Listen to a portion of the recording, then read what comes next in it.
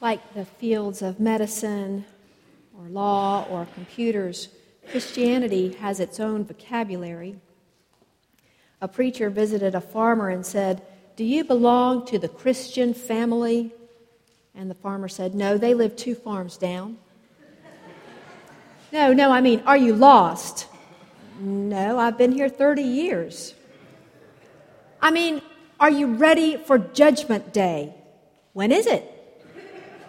It could be today or tomorrow. Well, when you find out for sure when it is, you let me know. My wife will probably want to go. One of our signature phrases as Christians rises from this conversation in John's Gospel between Nicodemus and Jesus. In King James English, "Ye must be born again." Born again. Nicodemus is confused. But if we're honest, we may have to admit that sometimes so are we. John's language, in contrast to Matthew, Mark's, and Luke's, is at a deeper level than most of us live.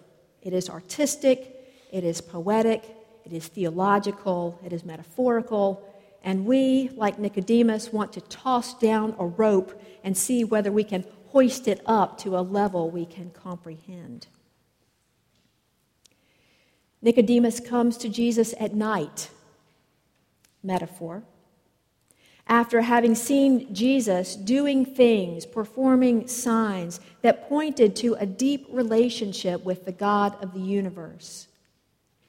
Nicodemus is a devoted student of Jewish scripture and tradition, as well as a teacher.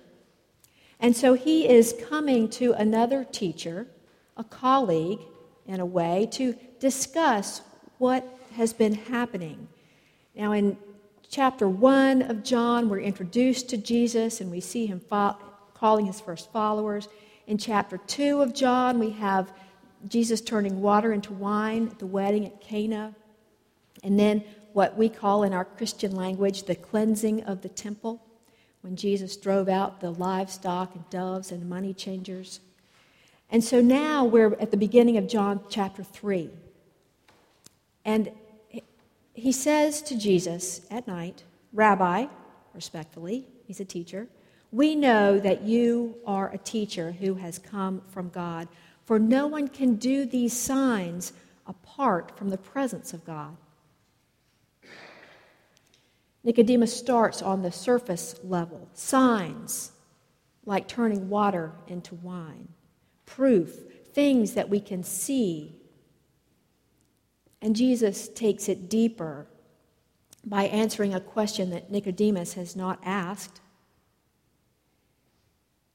He says, "Very truly, I tell you, no one can see the kingdom of God without being born from above."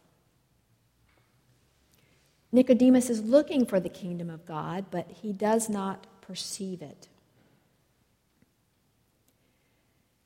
Our television at home is over 20 years old. We can watch a basketball game on our television and we can see the action on the floor.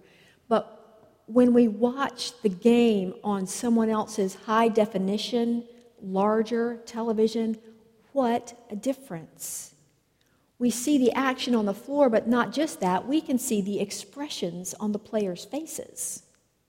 We see the individual heads of the spectators and perceive the depth of the arena. Nicodemus is analog. Charles Kauser says Nicodemus represents the curious but cautious person, the one who brings his questions to the right place, but hesitantly, by night. Faith, he thinks, comes from weighing the evidence and drawing logical, sane conclusions. There's no hint of commitment or risk. Nicodemus is viewing the kingdom of God on our 23-year-old two-dimensional analog television. And Jesus is calling him to a new way of seeing, a high-definition way. in which there is depth of commitment and risk, but also greater perception and reward. My seminary just published an article about a student who received the Addie Davis Award for Excellence in Preaching. Just as a little history, sort of an aside, Addie Davis was the first Southern Baptist woman ordained to pastoral ministry. That was in 1964. And those of you who knew Tom Wynn might remember that he was from Covington, which is also where Addie Davis was from. And Tom and I tried to get her to preach here at one time, but she was unable to do so. Anyway, Cam Hatcher is the one who received the 2010 Addie Davis Preaching Award. Now, she had an advantage over the younger students in seminaries because she had spent 20 years teaching high school. And then there was a convergence of events that led her to seminary to begin training for pastoral ministry. A shift. You ever experienced a shift in your life? Cam's identity as a child of God didn't change, but other things did. She was still Cam Hatcher, but her focus changed. Her behavior changed. Her attitude changed. Her activities changed. She was, in our Christian terminology, in a sense, born again. In that article, Pamela Durso writes that taking online courses about Cam, taking online courses at Baptist Theological Seminary at Richmond prompted her to reflect critically on where her life was heading.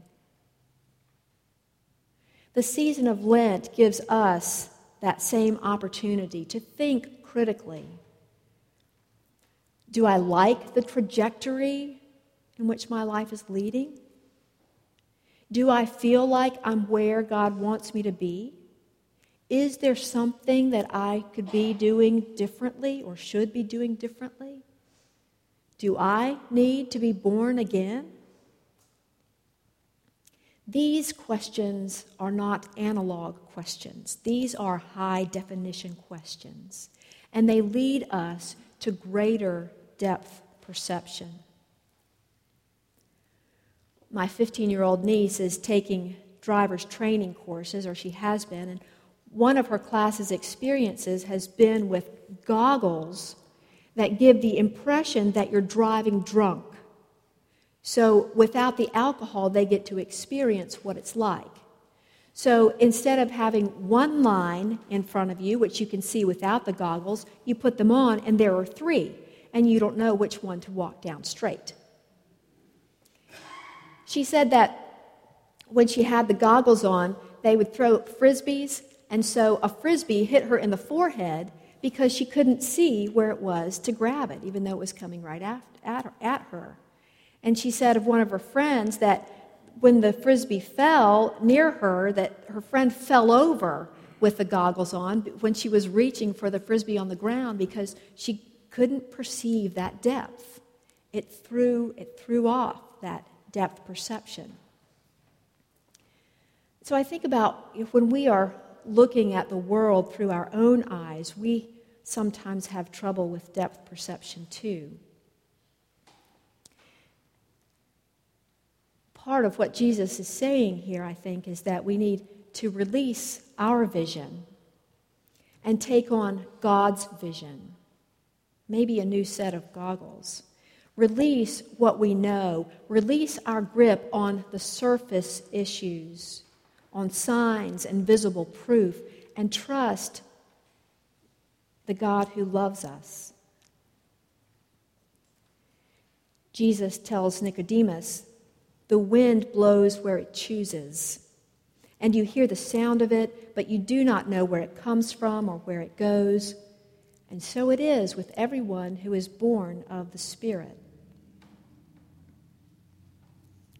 Cam Hatcher, this seminary student in her mid-50s, sensed the wind of the Holy Spirit blowing in her life. And instead of planting her feet and trying to hold firm to what she knew, she allowed the Spirit to blow her to a new place. She allowed herself to be born again. The psalm for the second Sunday in Lent is Psalm 121. It's called a psalm of ascents. Most scholars think that it was sung by people as they were going up the Temple Mount in Jerusalem. So they were ascending and singing this song, also of comfort. I'm going to read it to you in a minute, but I want you to listen for the word keep. And we use the word keep as thinking of holding on to things that we like or have some sentimental value that we don't want to throw away. We keep things that are special to us, but in the psalm, the word goes deeper than that. It's a sheltering, a protecting, like a shepherd to sheep, or a guard dog to her owner, or a zoo keeper to his animals. You heard a part of this in the offertory that the choir sang. But hear the psalm. I lift up my eyes to the hills. From where will my help come? My help comes from the Lord who made heaven and earth. He will not let your foot be moved. He who keeps you will not slumber. He who keeps Israel will neither slumber nor sleep. The Lord is your keeper. The Lord is the shade at your right hand. The sun shall not strike you by day, nor the moon by night. The Lord will keep you from all evil. He will keep your life. The Lord will keep your going out and your coming in from this time on and forevermore. Do you feel kept?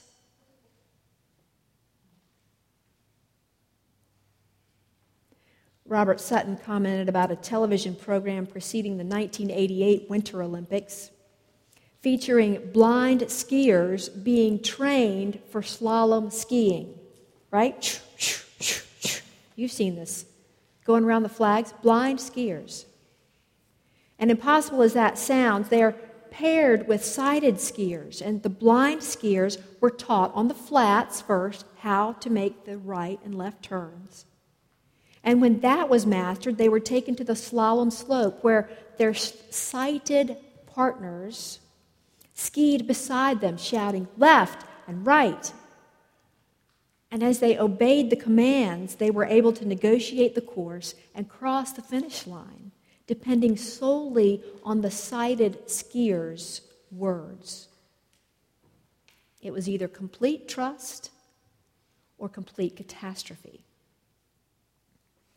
And Sutton said, what a vivid picture of the Christian life. In this world, we are in reality blind about what course to take. We must rely solely on the word of the only one who is truly sighted, God. His Spirit gives us the direction we need to finish the course. When we can trust God as our keeper, our guard, we are more willing to allow the Spirit to blow us where God wants us to be, which is out into a world of people in need. Our depth perception is shallow when we think that we as a church exist for our own comfort. We gather, it's important to gather, to worship, to learn, to connect, to celebrate the gifts of God.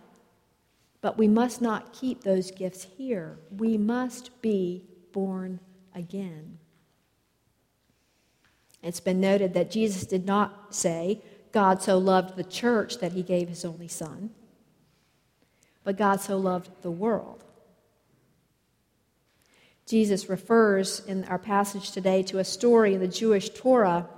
You'll find it in Numbers 21, when the Lord told Moses to create a bronze serpent and put it up on a pole and raise it high so that the people who were being bitten by snakes could look up at this bronze serpent and be healed.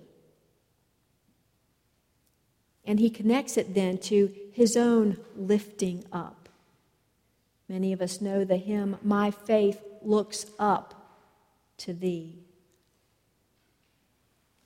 This healing that Jesus provides is salvation.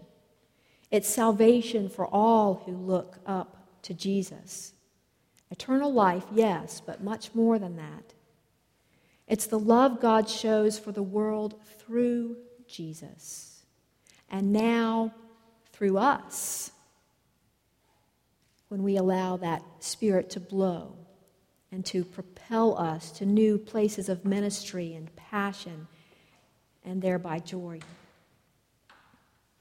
The invitation is written for all of us in non-fading ink. Would you like to be born again? Let us release ourselves to the wind of the Spirit and be born anew. May we pray.